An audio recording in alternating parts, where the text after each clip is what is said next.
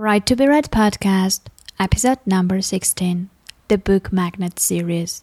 Magnet number 5, the book price. You are listening to the Right to be Read podcast, and this is your host, Ani Alexander. Hello everyone, and welcome to the Right to be Read podcast, the podcast that inspires and encourages writers. I'm your host, Ani Alexander, and before we start this episode, I would like to remind you that you can get free ebooks that will save you from any writer's block, help you get professional covers that sell your book without breaking the bank, and launch your book. You can get those at www.anialexander.com/free, Annie spelled A-N-I. Head over and grab your copies. Okay, back to the episode now. This is the 5th and the last episode from the Book Magnet series. Within the series, we already spoke about the book cover, book title, book blurb, and book reviews. Today, we are at Book Magnet number 5, the book price. I would like to start by saying that, unfortunately, there is no magic formula for book pricing, and there is no one right price for your book. I would share it with you if there was, but there is not. In this episode, I would like to concentrate on the Kindle ebooks. When you publish your book on Amazon, you can choose whether you would like to make 70% royalty, and royalty basically means the profit per ebook sale, or 35% royalty. Everyone would prefer 70%, right? Yes, but there is a catch here. The thing is that to make 70%, you must price your books between $2.99 and $9.99. Now you know the reason why that price range is popular on Amazon. But that is not the only thing you should look at while deciding your book price. Before you come up with price options, besides the royalty element, you should also take into consideration the competitor pricing. Just go to your niche or genre on Amazon and see how much are the competitors' books priced there. That will give a picture of the range you should look at. Also, there is mainly for non-fiction books here.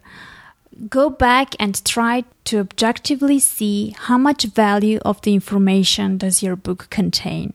Book's length too is another element of pricing. You can't price high, very short books, for example. Quite popular is the 99-cent price point strategy. That strategy may be used in several cases. First is in case you are a new author and this is your very first book and you do not have a readership yet. By pricing the book as low as 99 cents, you reduce the purchase barrier and most of the readers will make the impulsive decision to buy and try the book since it's quite cheap. The second reason you may want your book priced at 99 cents is that your book is a lead-generating book. By that, I mean that your book includes an opt-in form or additional bonus, for example, which people may get when they subscribe to your email list. In this case, you are interested in getting the book to as many people as possible, and building your email list is your ultimate target, not the royalty payments. Another case when you might want your book at 99 cents or in many cases even for free is when that book is the first book of a series. That way you hook the reader with the first book and later on, if they like it, they will be more than happy to pay the full price of all the upcoming books in the series. Also, take into account that selling more copies will increase books' Amazon sales rank, so you might also like to price your book at 99 cents in the very beginning, let's say the first week from the day you launch your book. As I already said, there is no magic formula and you have to experiment in order to see what works best for you and your book. Keep in mind that experimenting is not a problem because with Kindle publishing it is very easy to change the price. You just go to your dashboard and once you change your price on the dashboard, it will be live within more or less 12 hours. Well, that was all I had to say at this stage. This was the last episode of the Book Magnet series, and hopefully the series was helpful.